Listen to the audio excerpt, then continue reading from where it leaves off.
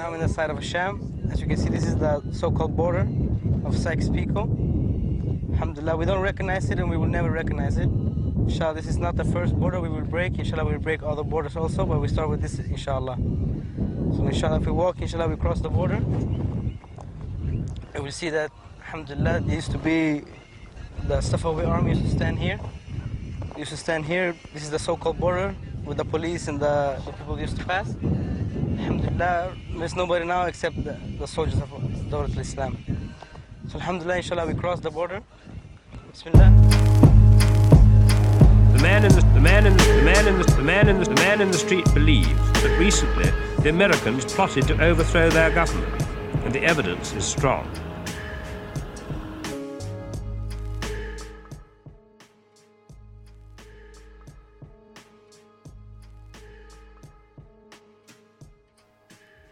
This is Radio Baghdad. You're here with your co-hosts Rida, and instead of Amal, we have a special co-host today.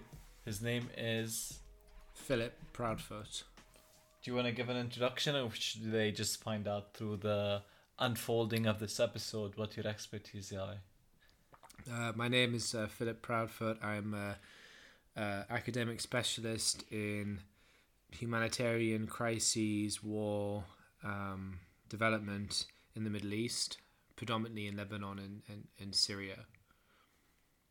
Also, I'm the leader of the Northern Independence Party. But that's not relevant. Philip, why don't you tell us what we just heard in the introduction to the episode? So we just saw an opening clip from, when was it, 2014? I think 16. No, I think it's 2014. Let's just say 15 as a compromise. No, I'm pretty sure it's 2014. But it was a clip of Islamic State fighters ripping down a sand-berm barrier separating Iraq from Syria. And they're all foreign fighters, right? And they're jubilant about the idea that finally these Islamic State fighters have brought to an end this thing called the Sykes-Picot Agreement. And that's what I understand to be the focus of this show, is discussing what is the Sykes-Picot Agreement and were they actually correct.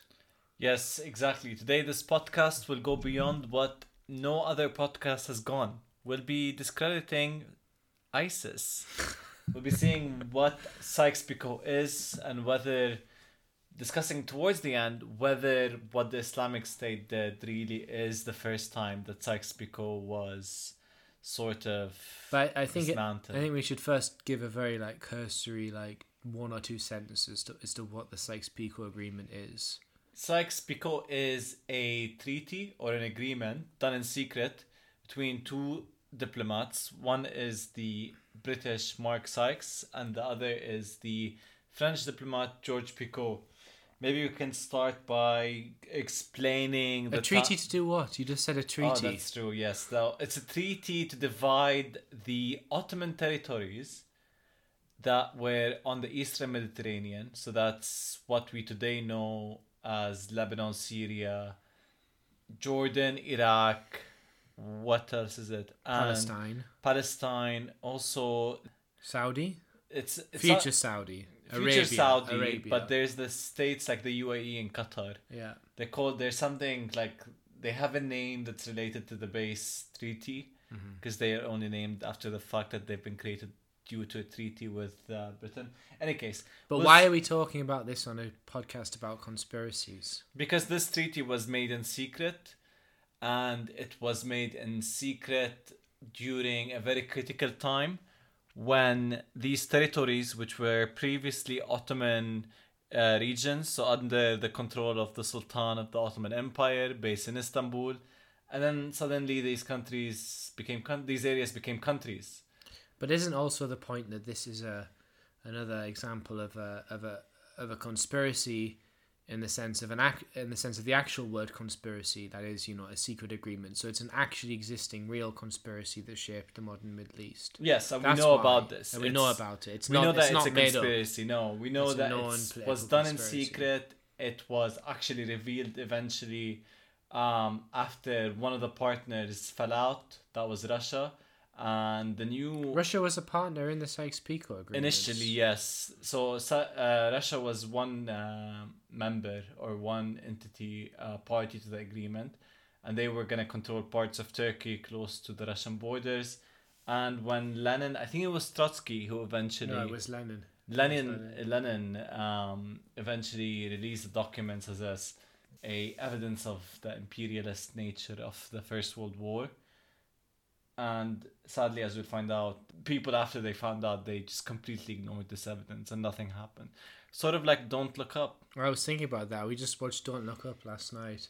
Lenin was saying, everyone, there's been this huge secret agreement to divide up the Middle East and exploit it as an imperialist territory. And everyone was like, meh.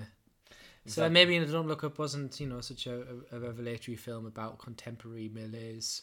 Yeah, it's not about climate change. It's actually about how the French and the British sought to divide and conquer the Middle East, and how the Arabs knew about it, but then did nothing to stop it. Yeah, I think it's also good to point out that the thing about Sykes-Picot is that while it might seem that we're talking about a really relatively little known, insignificant piece of bureaucratic treaty making in the Middle East, people are obsessed from with 100 years ago. People from 100 years ago, but in the Middle East, everyone's obsessed with it. That's why. You learn it in school as like one of the. It's basically, I think, in the last year of school in Lebanon, at least, you learn about the history of Lebanon from the First World War, and then there's an entire chapter on Sykes-Picot. Okay, so what then? How are we going to unpack this? What are we going to do in this episode, Reda? We're going to start by giving sort of a background information on who Mark Sykes is and who George Picot is. Two diplomats with a fruity background that shows the extent to which amateurs were really defining things way beyond their levels of knowledge. A fruity background? That sounds a little bit homophobic. No, not in a homophobic way. They're just, like weird. Fruity as in posh? Yeah, posh and sort of weird and bizarre. They're eccentric. Ignorant and posh. Yeah, and then we'll move on to more exciting characters like T. Lawrence, and we'll also get to know some Arabs who were involved in negotiations, but unfortunately did not get out much out of these deliberations.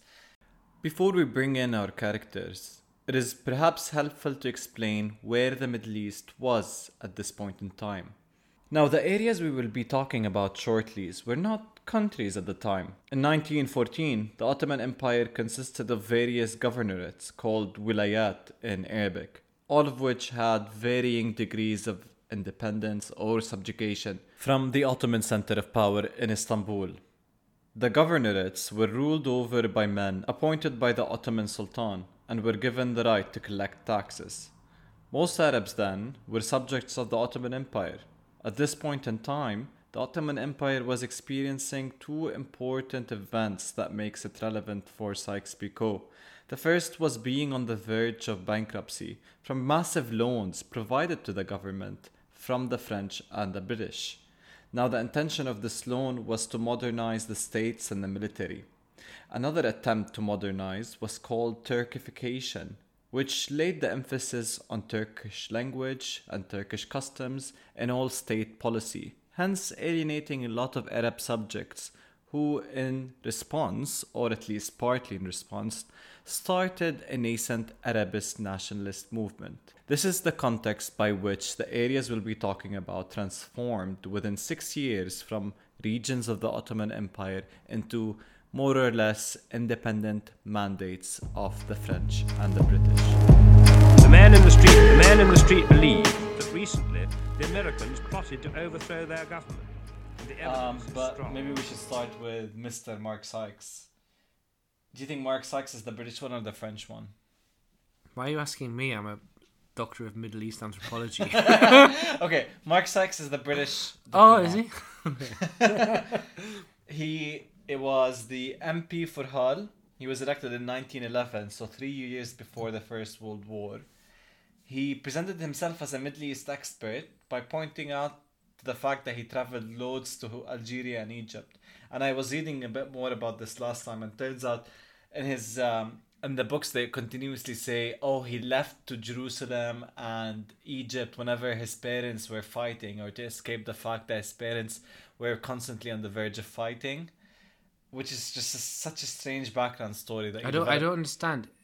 One of his parents went, or both of them went, or he went. So his parents took him quite often when they were young as family holidays, and he would go back whenever his parents were like fighting as like an escape from what like, when he was like broken when he was home. like 25. Yeah, in his undergraduate years, and What? So he'd come home from university and his parents were fighting. like that's it. I'm going to Egypt. I'm going to Cairo.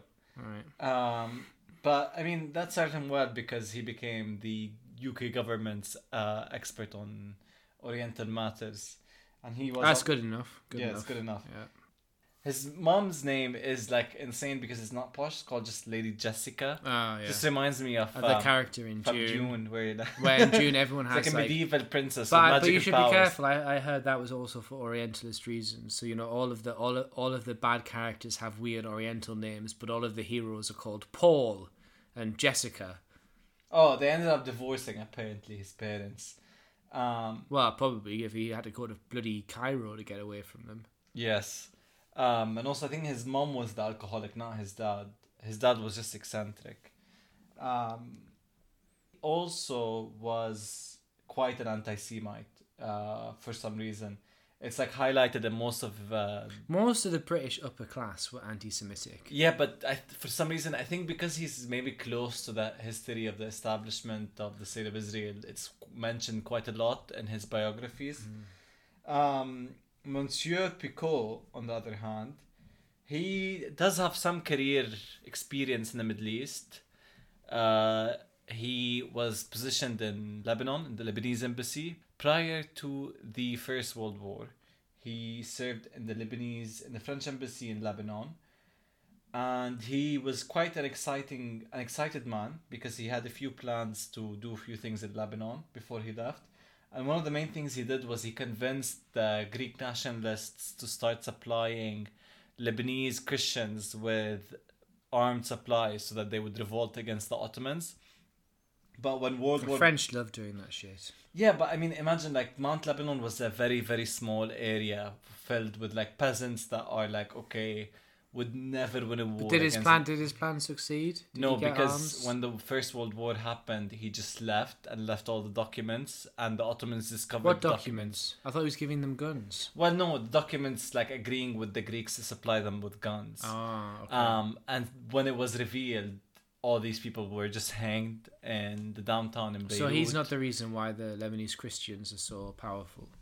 No. Were powerful. No, he's probably part of the reason why they weren't as powerful as they could have been, because they probably, a lot of them left. It's a good thing he fucked up there. So he's a good man, actually. Just kidding. We love and respect minorities in the Middle East. Are they a minority in Lebanon? That's controversial. They are a minority even during the 1932 census. So this man who caused the massacre by mistake, and another man who was escaping his parents' divorce through the Orient, came up together and wrote a treaty on how to divide the Middle East, where the Ottoman Empire, were it to fall or to be defeated after World War I.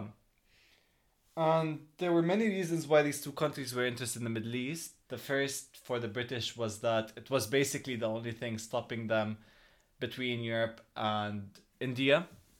They already had Persia, they had India, they had the land after India like Pakistan and Afghanistan. The only thing stopping them was Iraq basically and the Gulf. And then they discovered that they need oil to run their navy. And so they knew there was oil in Mosul at that point. They had to have it. And then for the rest, they were like, you know what? If we enlist the French, we can give them the shitty areas like Lebanon and Syria. Because they didn't have natural resources. Still don't have any natural resources. Lebanon might have gas, but yeah. But why did the French accept that then? Well, they were like, oh, well, we like Lebanon because it's a bit like France. That's what people say, but I think it's because the French owned lots of utility companies and they had some trade investments with the Lebanese in Mount Lebanon. But how would the British, if they'd found oil, well, British secured that, but how would they get the oil out? Because they would need a port. I guess because they used the port in Palestine. Well, they can use the port in Palestine. That was one plan. Yes, and Haifa.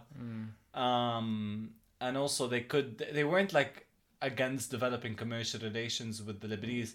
And eventually we'll find that they used actually the port of Beirut rather than the port, or the port of maybe Tripoli. Yeah. For And the I farming. think, like people, it's also important to point out that Britain did actually invade Lebanon. People don't think Britain invaded Lebanon. It invaded Lebanon so much that there is still a street in Beirut named after Allenby. Yeah. I think they were only there. What were they there? No, not just Allenby. There's Spears as well. But I think Britain invaded Lebanon for like 6 months or something. Yeah. No time. The but first just year, enough time to name two first streets. year after the First World War. Just enough time to name two streets after two British generals. Let's name the street where Barbar is after them. That would get people to respect No them. one will know what Barbar is. If It's a shawarma shop in Beirut that makes very good shawarma. Now, okay, let's recap for a second because we discussed a lot of things. We have Monsieur Picot on behalf of the French, Mr. Sykes on behalf of the English. They get together, they agree on how to divide the land. Arabs are not really involved in this. But they need the Arabs. They need to have the Arabs revolt and basically remove the yoke of Ottoman rule in the midst of the First World War. Because these areas are all under Ottoman control. The Ottomans are aligned with the Germans. The Ottomans are aligned with the Germans. The key point. And the British are afraid to the level of paranoia of a global jihad. You have to remember Britain was in control of India, where there's a great Muslim population. Pakistan, same thing. Not sure where else they were, where there was a huge Muslim population. But they were terrified of the idea of a global jihad. A problem that they had actually suffered from in the 19th century. And so they were afraid of that happening again. And so they come up with the brilliant plan to create an Islamic jihad of their own. A very British jihad. And so they reach out to a very nice guy. A guy that's, reputable, has a good reputation, and whose word can carry. It has, depth, it has weight in the Arab world. Do you know who they reach out to, Philip? Who? Sharif Hussein of Mecca. Oh. Do you know anything about Sharif Hussein of Mecca? Well, I do, but you should probably tell the listeners. So Hussein is an Ottoman bureaucrat at the time when the British reach out to him.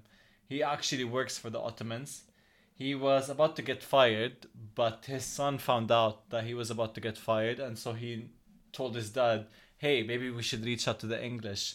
They're fighting with the Ottomans. We should get, in touch with them, see what's up. Maybe then you could come up with a post for after you get disposed by the Ottomans. So he reaches out to the English, who first refuse him and then contact him again in the midst of the First World War. And they're like, what do you think about this? Should we start a jihad? Now, Hussein is a very humble man. He's also a very, a man with no ambition. A very non-ambitious man. And he's quite scared of the idea of jihad. So he starts corresponding with the British, I think it's potentially this guy is the Viceroy of India, or some sort of consular for the British Empire, named Henry McMahon.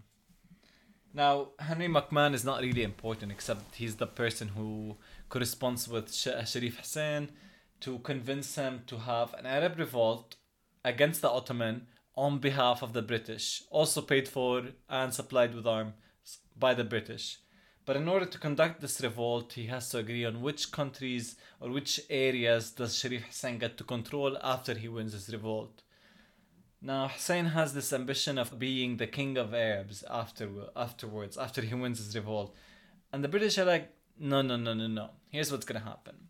You can take control of the Arabian Peninsula. They didn't know there was oil there. So they were like, you can take control of the Arabian Peninsula. You're the Sharif of Mecca, which is in the Arabian Peninsula. So you can probably just stay there. You can stick there. That's fine. You can stay there. It's just like a religious city. It's not really important to the British.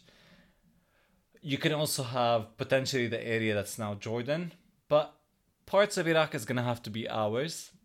And also parts of Lebanon, we're going to have to give that to the French because, Levant is really French at that point. Those were the arguments they were making.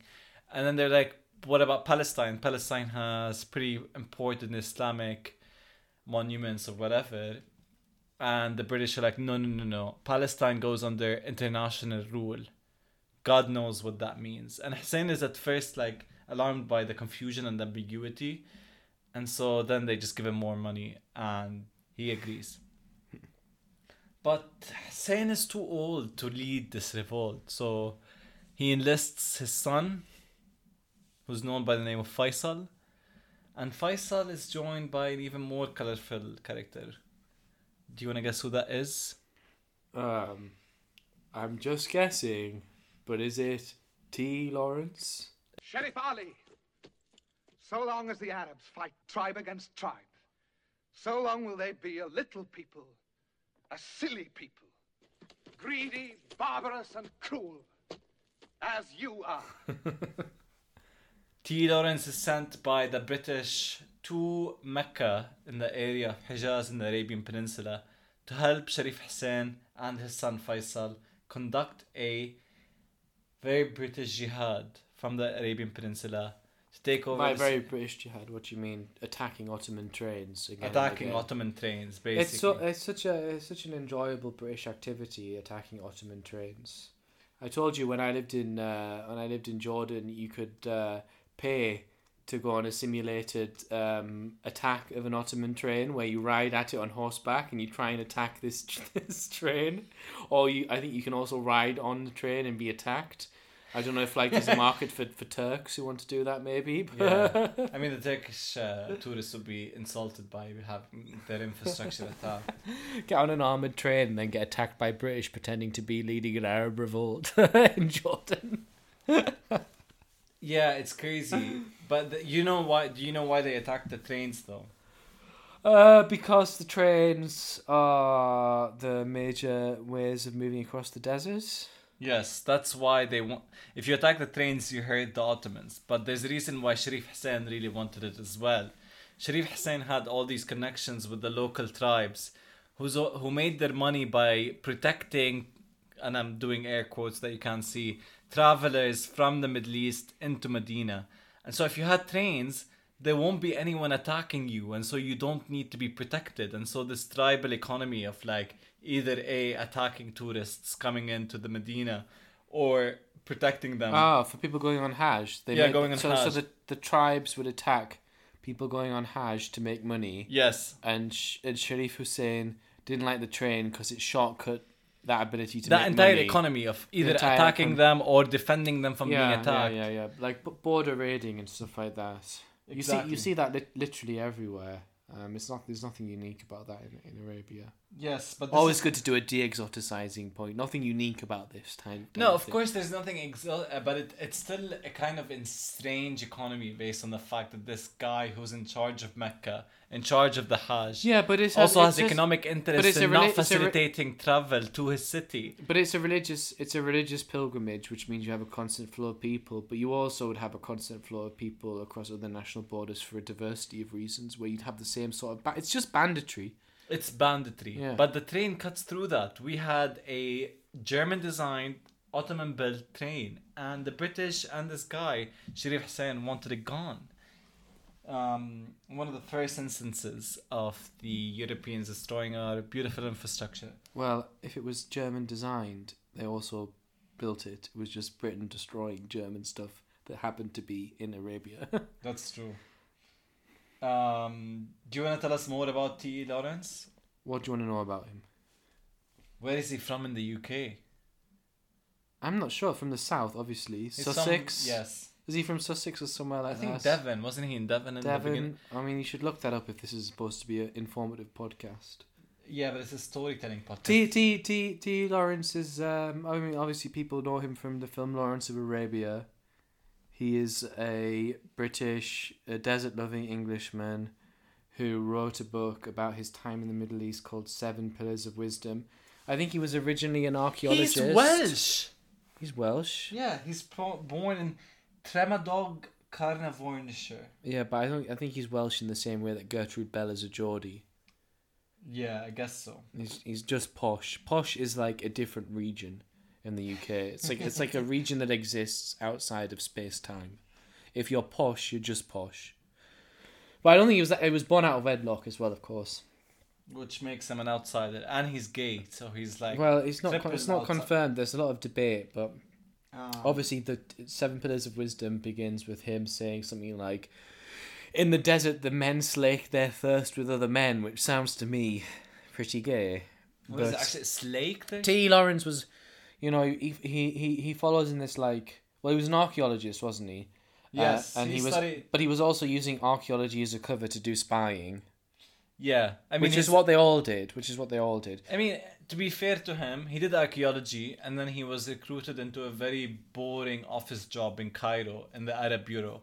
So his first job was to write, like, when the war started, his job was to basically write false newspapers in Arabic by the British. Was he writing it in Arabic? I mean, that's presumably okay. Yes. So I bet absolutely nobody believed anything he was writing, because I'm sure T.E. Lawrence was following in the grand tradition of which I am part, which is British people pretending that they can speak Arabic. But regardless, they were running an entire sort of psyop from Cairo, whereby they were writing newspaper articles from the perspective of the British to the Egyptians, who were under the control of the British at that point. And in 1916, his two brothers die, and he feels inspired to join the action, and he decides to go to the Arabian Peninsula, where the Arab revolt is bound to take place, to help with that. And that was supposed to be 2 weeks, or sort of, I think in the movie it's like 6 weeks or something, and he stays there for the remainder of the war. Now, the really important thing that T. Lawrence ended up doing was sort of pushing Faisal and Faisal's forces to take over the port of Aqaba. The port of Aqaba is in Jordan, and it was sort of a tactical area for the Ottomans that was really hard to take over by sea. All of the defenses were pointed to the sea. And so T.E. Lawrence figured out a way to attack from behind, through the desert, coming in from the Arabian Peninsula and taking over Aqaba. Yeah. For this, I think he was recommended to be part of the the Legion of the British. When I lived in Jordan, I went to Aqaba. There's really nothing there. Is it just like a port city? Yeah, it is. Yeah, you know what the weirdest thing about Aqaba that when I was there is that they have a Rover's Return themed pub, and Rover's Return is a fictional pub in the UK soap opera Emmerdale. They have a pub themed and named after a pub from a British soap opera. And this is T. Lawrence's and that's impact. Jordanian culture. Just like a misunderstood absorption of British culture. But Aqaba does have a duty free, so you can buy. Is there no like spa stuff in Aqaba? No, you're thinking of the Dead Sea. Yeah, which is much further so wait, north. Aqaba leads out to the Mediterranean. Yeah. Okay. Yeah, not to the Mediterranean. It's across the what's it called, the Red Sea. Yeah, so why can't you just swim in the Red Sea? You can. There are some beach resorts. Yeah. Okay. You can see Egypt and you can see Israel from there. And that's why Aqaba is important, because it led to other areas controlled by the Ottomans, and it defended Egypt as well. So when the British were able to take over Aqaba, it made it much easier for them to then take over Palestine and then eventually Syria. Even though that wasn't part of T.E. Lawrence's or Faisal's mission, their mission was to take over the Arabian Peninsula, maybe bits of southern Jordan, but not Aqaba. He was more successful than his original mandate was, basically. You should play the YouTube clip from Lawrence of Arabia, which is just a mash together of them going Aqaba, Aqaba, to Aqaba, Aqaba, Aqaba. I mean, Aqaba. This episode will end with all the compilation of him saying English, English, English. Do you know the story about Rory Stewart, who's like the modern day version of or fancies himself as a modern day version of T. Lawrence, where apparently when he was doing his like dress up and walking across Afghanistan, he was walking into a village that was being assaulted, I think, by the Americans, and some Afghani guy comes running out and looks at him and says to him, "You're Arab, right?" And I think he was speaking Pashto, presumably, but for some reason the story said, "Oh, he says you're Arab, right?" And then he pulls down his pants, pulls down his headgear and says, "No, English." He does really look Arab in that. Who? in that Who? picture. Rory Stewart? In that picture, he looks like he hasn't washed his face in a while, so he looks even a bit English. tan. What a pillock. Now, you might ask, okay, we hear that, okay, we have T. Lawrence, who has helped the British take over Aqaba. He's sort of on Faisal's side, and he eventually is recommending Faisal's point of view and his right to rule over Arabia after the war finishes. Aqaba!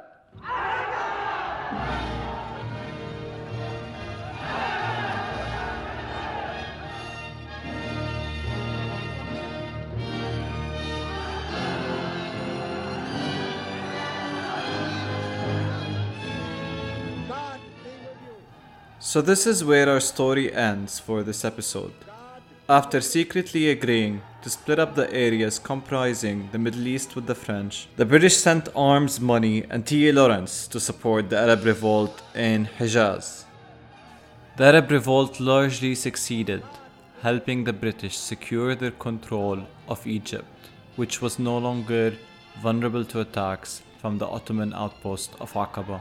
In the next episode coming next week, we'll be discussing another British explorer called Gertrude Bell.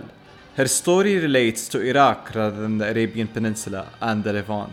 We'll also wrap up this arc of our episode with a discussion on the impact of Sykes-Picot on today's Middle East. Thank you for listening. This is Radio Baghdad.